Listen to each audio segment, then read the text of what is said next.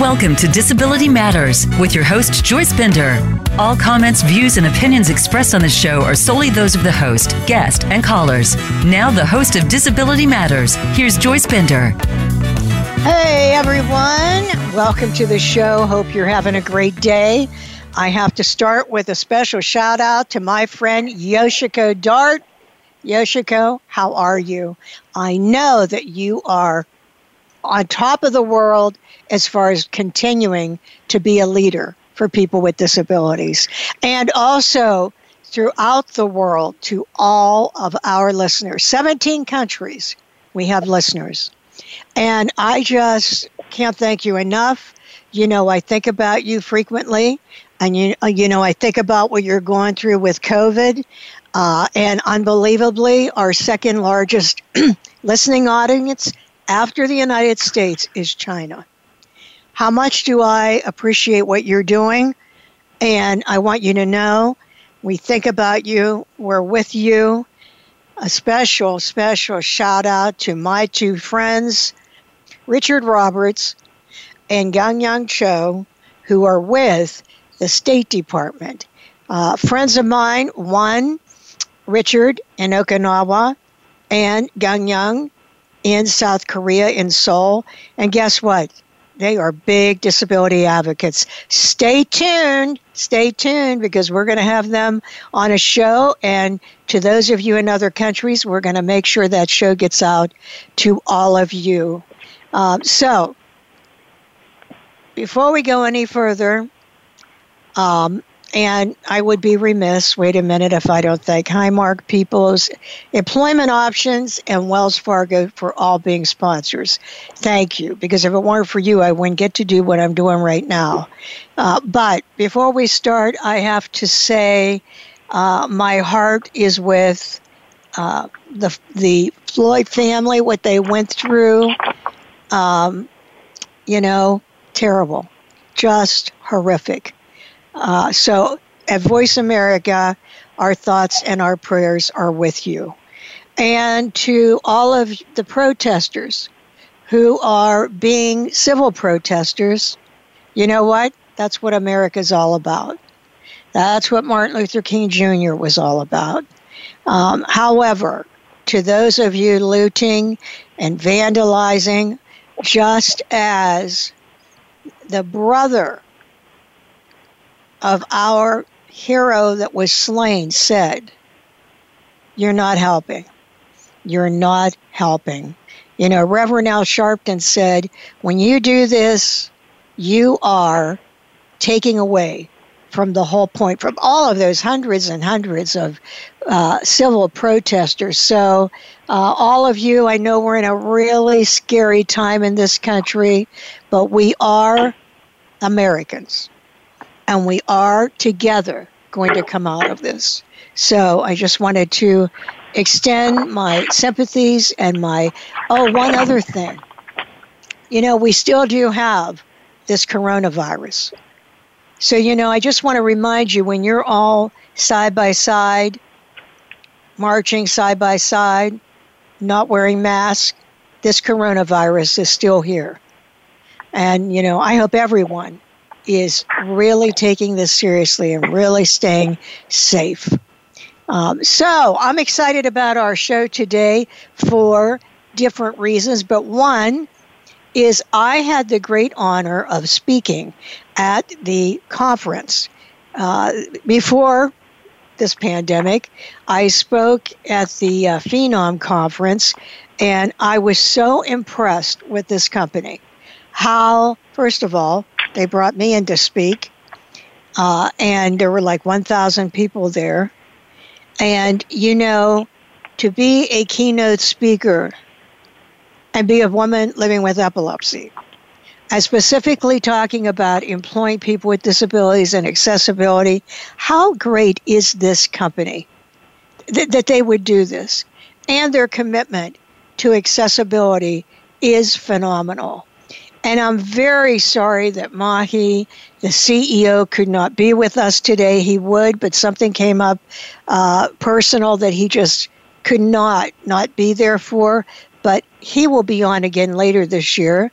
But we still have two champions from Phenom, and that would be Cliff Jurkiewicz, and he is the Vice President of Strategy, and the Product Manager, Parker Bettis, specializing in accessibility at Phenom. Both of you, welcome to the show. Thank you for having me, Joyce. So here, we'll start with you there, Cliff. How about if you start by telling our listeners around the world about Phenom? You know, what is Phenom? What are your products and services? What do you do at Phenom? Yeah, and I'd like to start by mirroring what you started the show off today with, that we at Phenom, every single individual stands with our brothers and sisters out there in nonviolent protest, standing up for the rights of those that are underserved. And we need to continue that in a nonviolent and caring and loving way. So I appreciate everything that's happening today, because change is one of the things that may be difficult, but is necessary for us to grow, and hopefully we're going to grow from this. But at Phenom, we are an HR technology company, and our purpose is to help 1 billion people find the right job. One of the ways that we do this is we have an AI-based SaaS platform that we're able to personalize and automate experiences throughout the talent acquisition lifecycle, especially for candidates, recruiters, employees, and managers and leaders.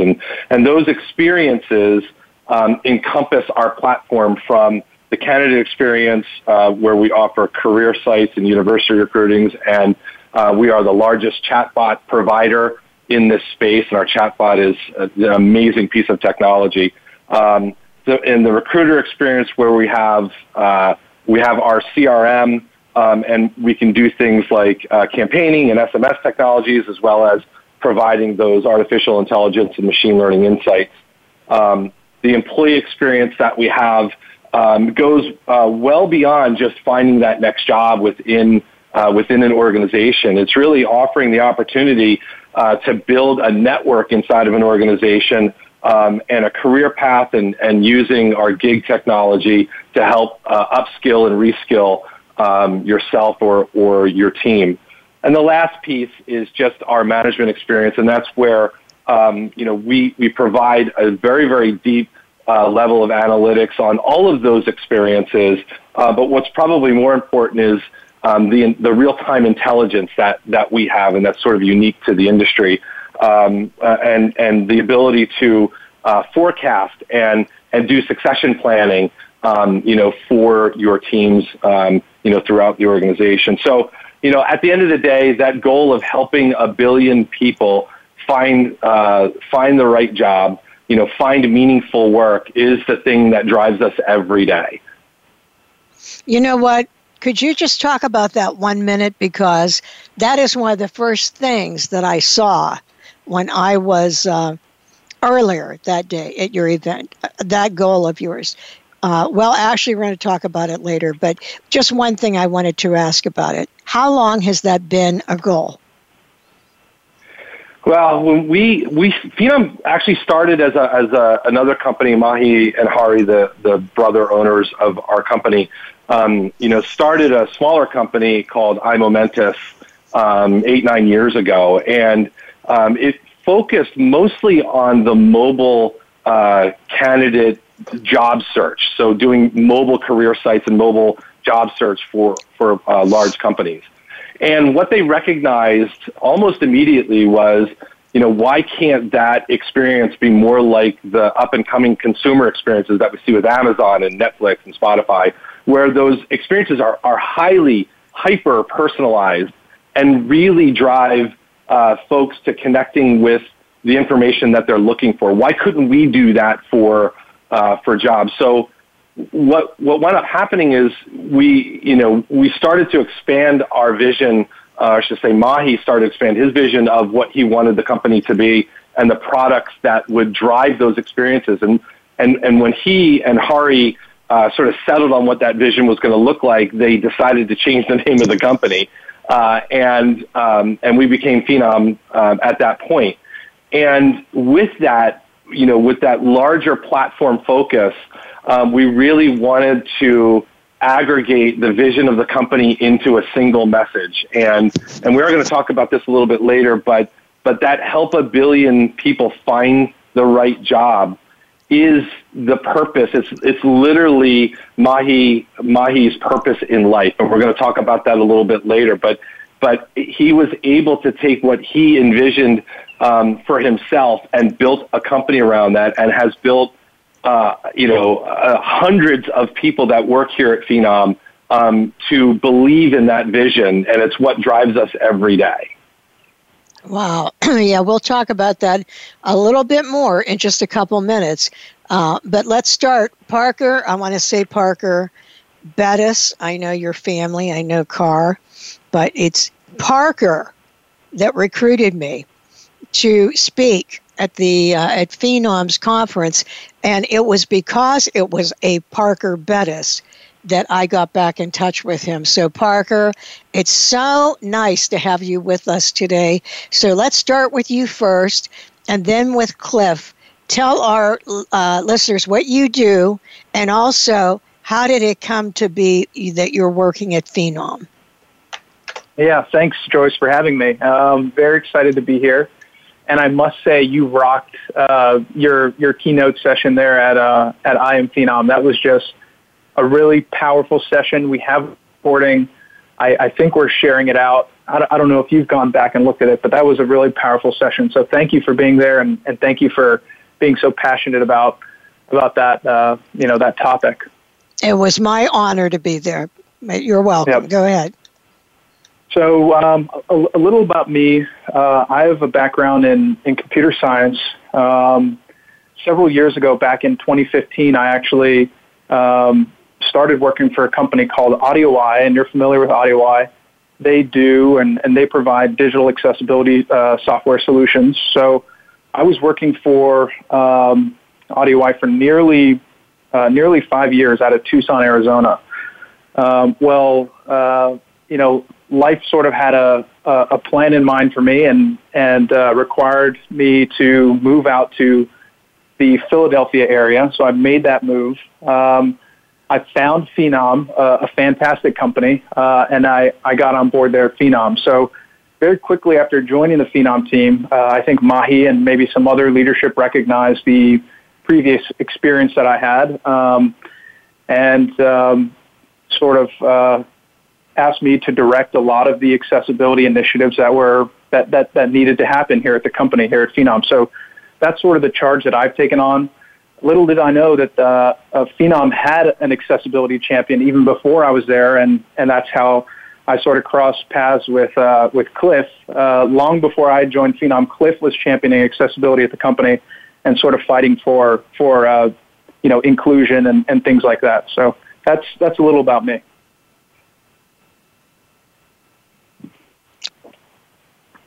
I just want to mention what a great company AudioEye is. So if you're listening, check them out at audioeye.com. But Parker, that is really a great story. How about you, Cliff? How did you? What do you do, and how did you come to go to Phenom?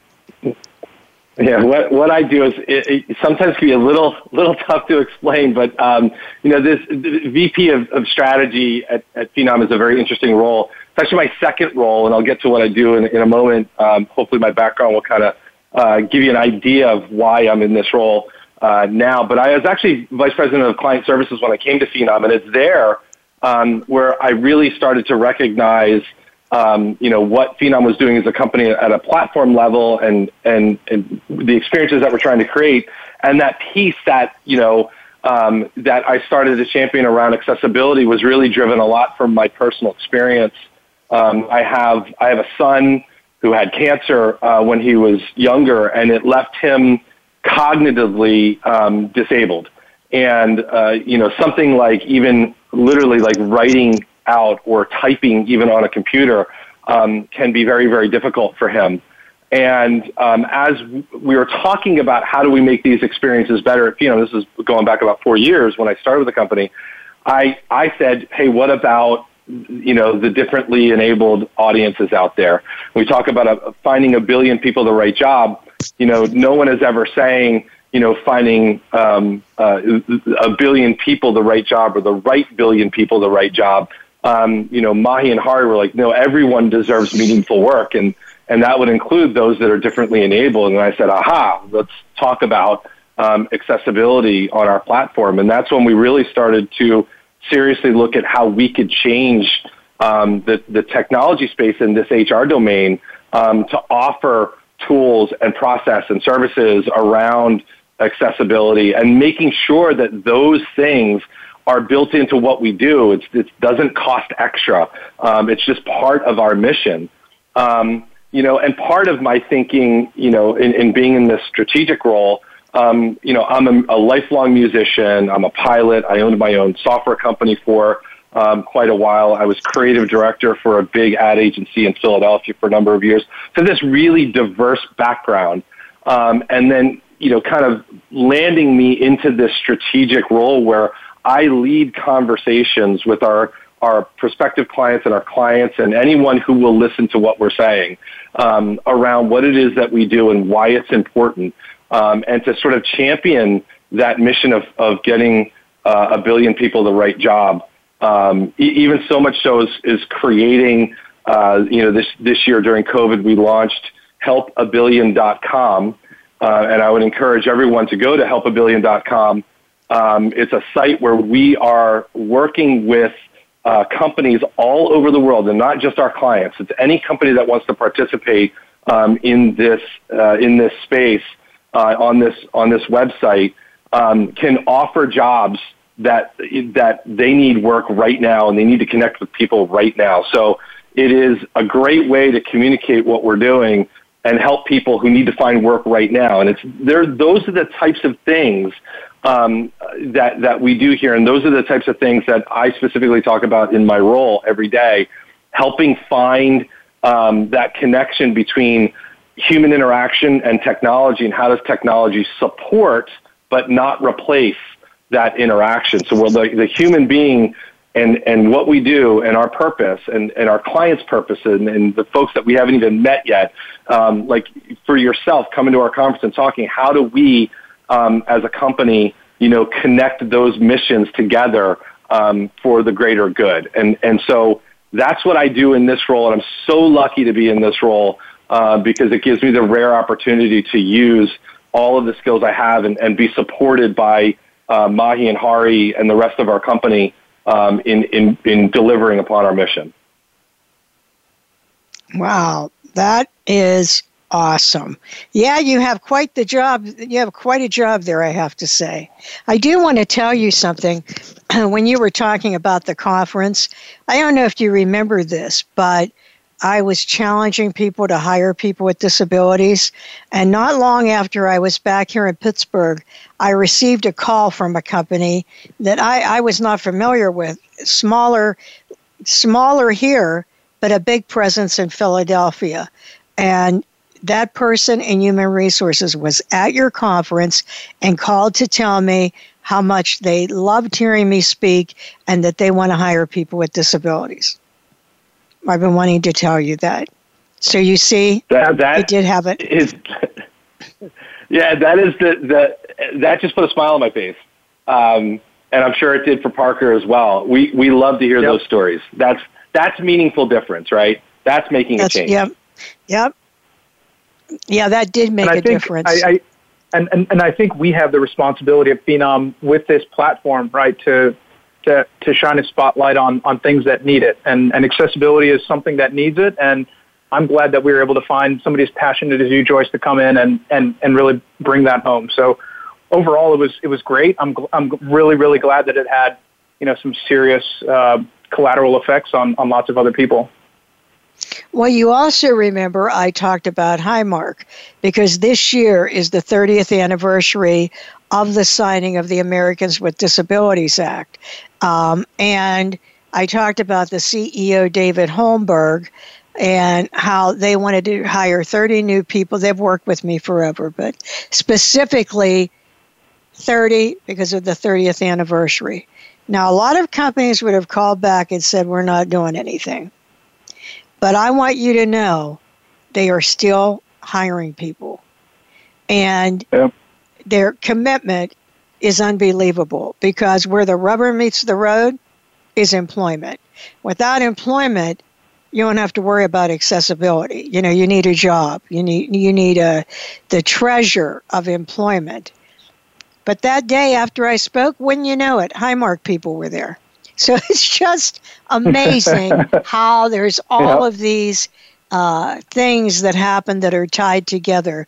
But anyway, every show on the half hour, we have our news break called Advocacy Matters to go over important issues. I know this is a very important issue that Perry Jude, who is the CEO of Disability Rights of Pennsylvania, will be talking about. Perry Jude, welcome. Hey, Joyce, thanks for having me. I'm glad to be here today. Of course. We love having you. Thanks, Joyce. Well, hey, June is a busy month for elections. I know your listeners who are having primaries in June know this, but we want to make sure all of your listeners understand the challenges for primary elections in June. So primary elections are underway today in 9 states for both the presidential and state primaries. Those states are the District of Columbia, Indiana, Iowa, Maryland, Montana, New Mexico, our own Pennsylvania, Rhode Island, and South Dakota. Now, primaries continue throughout the month of June for 14 other states. So if you go to disabilityrightspa.org and click on our Advocacy Matters segment for today, you can find those other dates and those other primaries. Now, interesting about that, Joyce, some of those states had a presidential primary before the pandemic, and now they'll have their state primaries, all of those down ballot primaries in a pandemic. So we'll see what happens in those states. So here in Pennsylvania, Joyce, we are about midway through our long-delayed primary election because of COVID-19. So we're out voting today, and we have certainly been challenged by the pandemic. So for the last week also, we have been challenged here in Pennsylvania by outside racist forces who have instigated violence at the end of our peaceful protests in Pittsburgh, Harrisburg, Erie, and Philadelphia, and also in Montgomery County and Delaware. This has had an impact on our elections as well, especially for disabled black and brown voters. And here's how that impacts. Curfews now overlap with polling place hours. Mayors and election officials have said that voters, along with essential workers, are exempt from the curfew. However, voters may feel unsafe to be out during curfew hours, and transportation may not be available in centers of cities. Also, Governor Wolf yesterday issued an executive order here in Pennsylvania that permitted voters in 6 counties the opportunity to postmark their mail-in ballots today. Now, that wasn't the case. You had to have your ballot postmarked yesterday.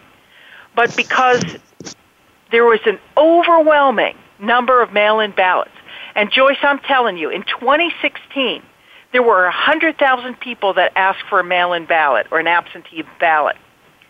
As of a few days ago, 2 million Pennsylvanian voters asked for mail-in ballots. Wow. So there, 2 million. So there are long delays. In fact, we are taking calls from people with disabilities who cannot go out and vote today because of their immune systems and who did not get their absentee or mail-in ballot that they asked for. And we're going to deal with that. But for now, if you got your mail-in ballot late, you can still mail in your ballot today. if you can get it postmarked today. And if you live in the counties of Allegheny, Dauphin, Delaware, Erie, Montgomery, and Philadelphia, that's important to know. But that's only those counties. Now, there are some consolidated voting places that are in police precincts. So disabled black and brown voters may not want to go to a police precinct to vote today. The pain is just too great, Joyce. Yeah. More poll workers have called, yes, just too great. If you've talked to your staff, it is just, the pain is unbearable. It is. It is unbearable. You know, if you had moved away that car and you had put white capes on those police officers, it was like I'm in the 60s. It's like, oh my God, there's the Klan killing a black man. I mean, that was painful. And for my brothers and sisters that are black and brown, I hear this all the time. The pain that they feel from all of this, seeing that is horrible. So I can see why they would not want to go to a police precinct, which means they can't vote. Absolutely. So these are barriers. These are barriers. More poll workers have called off duty, and we have been getting reports today of polls that have been closed that weren't intended. They were intended to be open today because people decided not to show up for duty. This is all happening in Pennsylvania. And of course, because polling places have been consolidated, we have reports of very long lines, and in some cases, people are running out of provisional ballots, and counties have to address that today. So there's a lot going on in Pennsylvania. I've been so busy with Pennsylvania, Joyce, I don't know really what's happening in the other states, including a place like the District of Columbia. But I can tell you, if you go to disabilityrightspa.org, look for our voting resources. We have hotline numbers. Remember, advocacy matters, Black Lives Matter, and your vote matters. Thank you so much, Perry Jude. And I hope you go to that site, read about it. And I just want to say we are blessed to have you, Perry Jude. Lead on and go fight that fight today. Hey, thanks, Joyce. Take care. All right. I mean, you know, when you hear these things, it's just unbearable. It really is, to see what's happening. And I am very thankful, Cliff, that you expressed your same views and condolences to the family. And again, to our civil protesters. That's what America and democracy is all about. So that brings me actually to this discussion we were having about 1 billion people finding the right job opportunity. What does that mean, and how is that so central, focused in the company? Yeah, I mean, for me, Joyce, I think you know, it's going to start with one thing, and that's really a focus and a commitment to recognizing that there are inequalities, you know, everywhere. And I mean, you talk about what's happening in the world right now between COVID and what has happened with George Floyd, which seems to be a catalyst for a lot of change for those, again, you know, especially in the Black community, that continue to be oppressed and underserved and underrepresented. You know, those with accessibility issues or who are differently enabled also need to be represented, you know, in a way that helps them find meaningful work, not just any work. And that's really the big difference here. It's not enough to just give someone a job.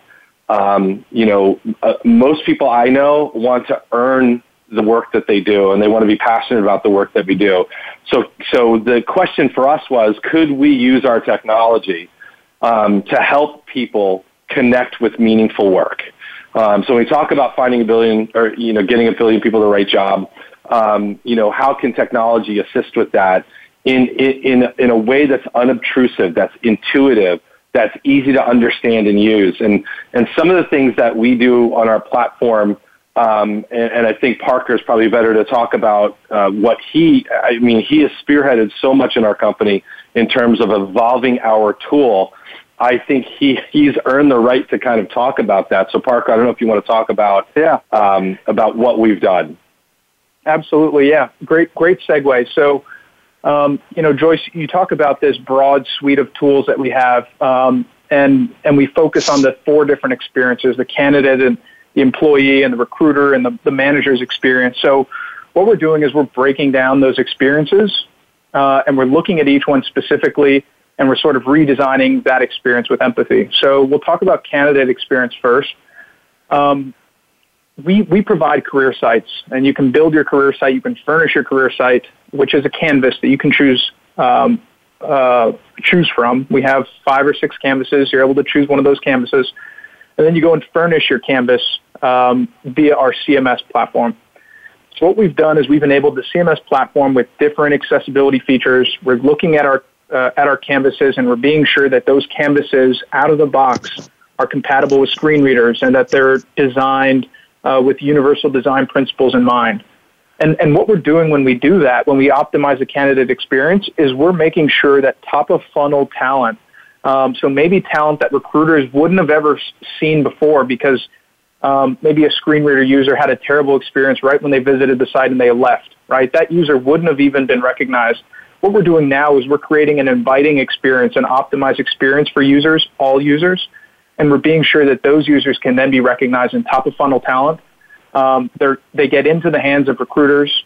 They're able to go through the process, and they're just basically empowered to live independently, right? And I think that's the goal, is they're able to visit an experience that is inclusive and that has been optimized to be compatible for their specific use case. And that's really what we're focusing on with the candidate experience. We're working to optimize our other tools, like our chatbot. Our proprietary chatbot is being optimized. Currently, that is WCAG 2.0 accessible, so the chatbot is accessible. But again, lots of innovation happening. Our CMS platform is something we're continuing to build and grow, and we see it as a great vector where we can be proactive about accessibility, right? So if we can enable our CMS platform with certain accessibility triggers that prevent the introduction of new accessibility issues into an already accessible canvas, that's something that we would definitely want to do, and that's something that we're prioritizing. So lots of accessibility being baked into the technology and the innovation that's happening here. It's really important that we focus on the candidates, right? Because we want to get them in the door. We want to help them find meaningful work and get them into the hands of a recruiter. So that's what we've been doing. We've been streamlining that process, and we're baking accessibility into each of our talent experiences.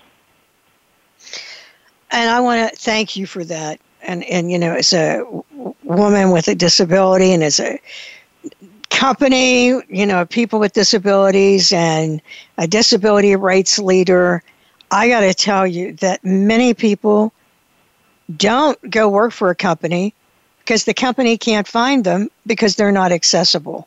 And, you can't believe the people I've had on the show that told me they went to a website, they wanted to work for a company, and it was so user unfriendly that it took 1 hour just to take care of filling out one part. And then there are other people it's just not accessible. So you're losing out on that great talent pool of people for recruiters to see if you do not have that accessibility. So that is one of the reasons I just like your company so much, that you're doing this. That is wonderful. And I'll ask both of you, but Parker, just continuing with what you're talking about, how do you see that changing post-pandemic? What do you think will happen? In terms of accessibility post-pandemic, I think there are lots of things we have to think about in a more virtual world. Obviously, virtual properties will become our dominant forms of interaction in the workplace probably here in the next couple of years. So I think looking at those virtual exchanges and interactions and ensuring that at each touch point, inclusion and accessibility is something that is thought about proactively and not retrofitted, I think that's going to be important. So thinking about that shift to virtual interactions, I think another thing that we can do is we can look at people in the, I think people in the disability community can probably give guidance here, right? People in the disability community, I think, have for a long time worked from home and been efficient and been very productive workers from home. So I think there's something that we can take from that, how to be effective in this new normal. But another thing that we're also doing in a post-pandemic world, specifically, I think, at Phenom is HelpOneBillion.com, and Cliff touched on that a little bit. But basically, what we're doing is we're consolidating jobs from any company out there, right? If they want to post their job and they want their job to be seen, we're going to provide a platform for them to really get that job out there and hopefully, get somebody's eyes on that job who meets the qualifications and who's interested in that position. So I think, a lot of big changes, but at Phenom specifically, we're focusing on HelpOneBillion to help people get the right job. And then we're also thinking about a shift to virtual environments and predominantly virtual environments and interactions. So that's another area that we're looking into. Yeah, because after every major event in the world, like we'll say the Depression, I'm sure people listening grew up hearing their parents say when you're at the table, waste not, want not, make sure you eat that food, because they lived during a time like, sadly, what we're going through now, except they did not have some of the infrastructure in place or technology or the internet, et cetera, that we have.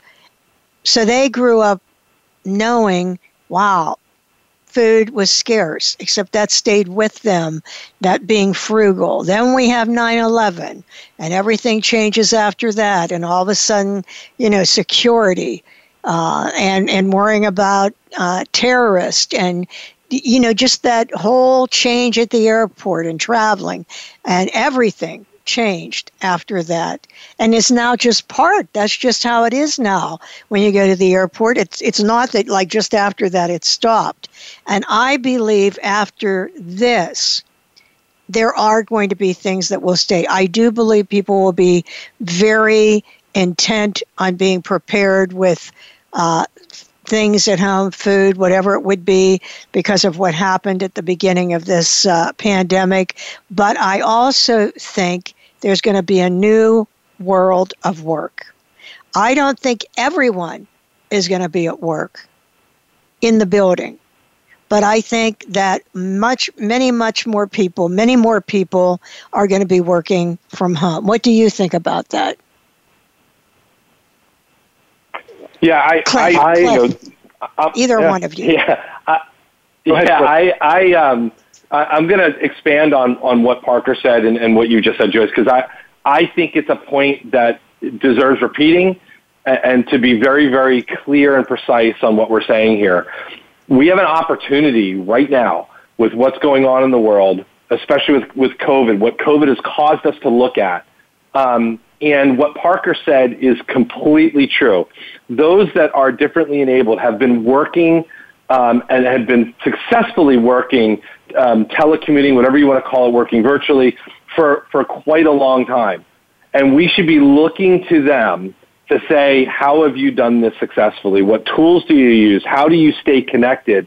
How do you satisfy the social human interaction component, because human nature is we all want to be together. Well, at least most of us want to be together. And I think that is important, especially in a workplace, because there's a lot of great things that come out of in-person collaboration. But absent the ability to be in person, there are a lot of great success stories out there. And every company that's listening to this, should be right now reaching out to those that are either in their employ already or asking for help from the disabled community to say, how have you done this? Give us the success stories. What works for you? Because what works for them can work for all of us. Because it is something that we don't need to look too far for success. And we don't need to be reinventing anything at this point. Of course, technology helps, but the reality is let's talk to the folks that have been doing it and get their leadership on this. And that's really the answer to how we continue after COVID, because I would also agree with what you're saying, Joyce. This is never going to be normal again, not in the sense that we're not going to go back to the way things were in January of 2020. It is a changed world, and it's a permanently changed world. And that's not necessarily a bad thing. There's a lot of benefit that can come out of that, and we need to look to the leaders in that community of those that are differently enabled, disabled, or have accessibility issues, how they've done that successfully. Oh, I agree with you 100%. And, this show goes so fast, I have to make sure there are a couple of things I absolutely want to ask, and one of them is about Mahi. I was so impressed when I met him, but I wanted to ask you, Cliff, how would you describe his leadership style? Well, I'm not sure how much time we have left, but I will do my best to keep this answer really short, even though I think that's very difficult when I talk about Mahi. Mahi is truly the first leader that I have worked with and for, who has taught me more about myself than anything else that I've gone through in life, and that is not an understatement. And I'm a fairly experienced person. Mahi's can be very, very deep, but there's a couple of traits in working with Mahi that are really important. The first is he holds himself more accountable than anyone else ever could. He's the first person to stand up in a room and say, I don't know, give me your ideas. But he's also, and secondly, in terms of holding us accountable, will look to us and say, what did you do right and what did you do wrong? Let's talk through that in a non-threatening way. It's just, how can we be better? And the best way I can describe it, for me personally, because I've seen it happen, but when you experience yourself, it's very, very different. He held a mirror up to me, and he continues to do that, to say, you tell yourself what you want to be. What is your true passion? And then I'm going to help you get there. And I've seen that happen time and time again in our company with individuals and with teams. I believe we have the best product team in the software industry, in the HR domain, in the talent acquisition domain.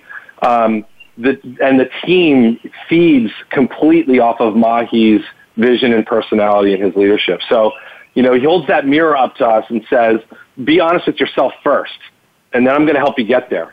And that's what it's like being in the room with Mahi. And the very first question he asks you, and I'm sure Parker can add to this, the very first question Mahi will always ask you is, who are you? Because he's genuinely interested in knowing who you are as a person and what do you love and what are you passionate about. And can we connect on that? Because if we can connect on that, then we can actually change and accomplish things. And that's who he is. I mean, that is, that's, you would think you're talking about a statesman or some leader, a civil rights leader, or not. You definitely wouldn't think corporate businessman when you hear that. And that's because he isn't your traditional person, or you wouldn't have this 1 billion people goal that you have. How about you, Parker? What do you have to say about Mahi? Yeah, I think Cliff has known him a lot longer. I've actually had some some intimate conversations and interactions with Mahi over the past year. I think, we talk about empathy a lot and we talk about passion a lot. And I think, those are two things which drive our company. And I think those are two things that Mahi just exudes, right? He has a passion for what he does, and he does it with empathy. And, he cares. And I think that's also something that Cliff touched on and highlighted. But I think there's so much to Mahi as a leader. It is tough to talk about and try to put it in a box, but I think Cliff did a really good job of it. Well, you know how they say, when you want to get something done, go to the top. It sounds to me as if his vision and his leadership has permeated through the company because you all seem so committed to this. Is that what you see, Cliff? Do you see it permeated throughout the company?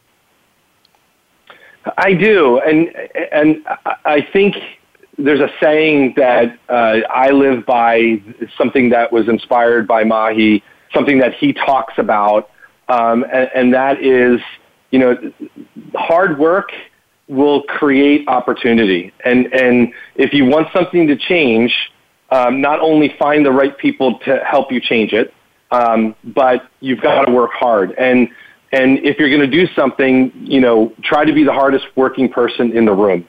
And I think, that is something that it's a standard that we have at Phenom. And it is a little bit of a badge of honor, although we try to not be too prideful. We try to not be, put too much ego into anything, because that can, that can skew your passion a little bit. So you have to be selfless, and a lot of things that we do at the company, are driven by selflessness, and we put in a lot of hours and we sacrifice time, and we sacrifice,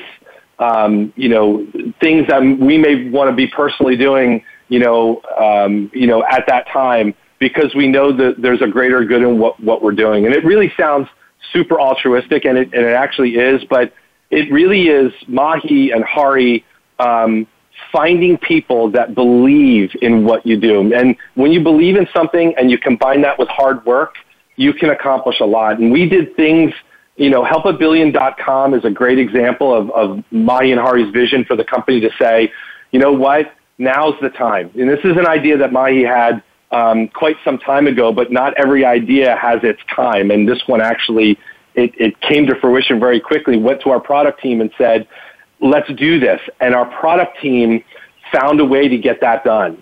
And then our clients and the companies that are choosing to work with us who aren't clients, which is, there's a lot of them. I think we have 500,000 jobs on that HelpOneBillion.com right now.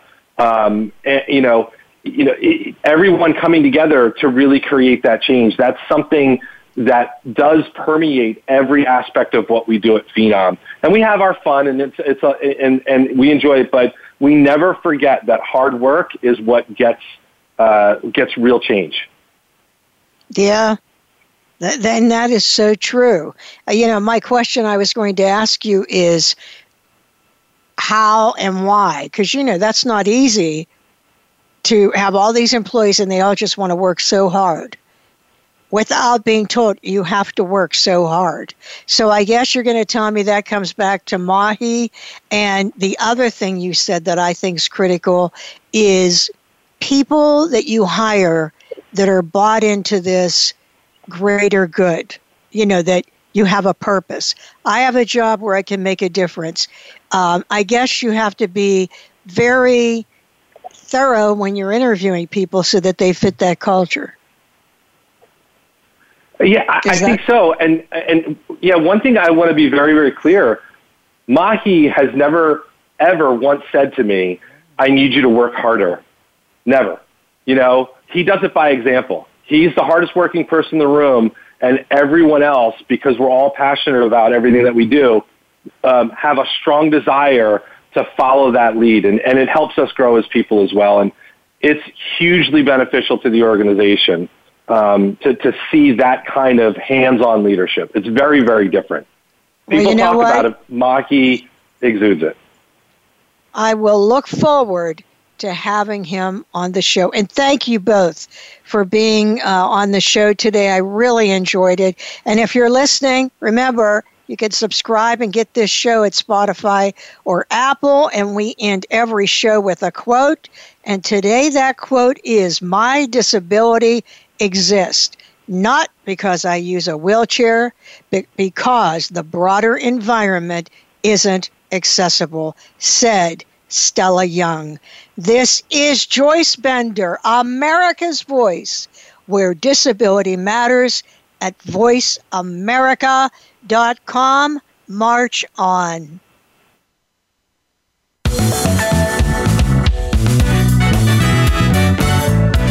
Voice America would like to thank you for tuning in. Please join us next Tuesday at 11 a.m. Pacific Time and 2 p.m. Eastern Time for another installment of Disability Matters, right here on the Voice America Variety Channel. We are the leader in live Internet talk radio.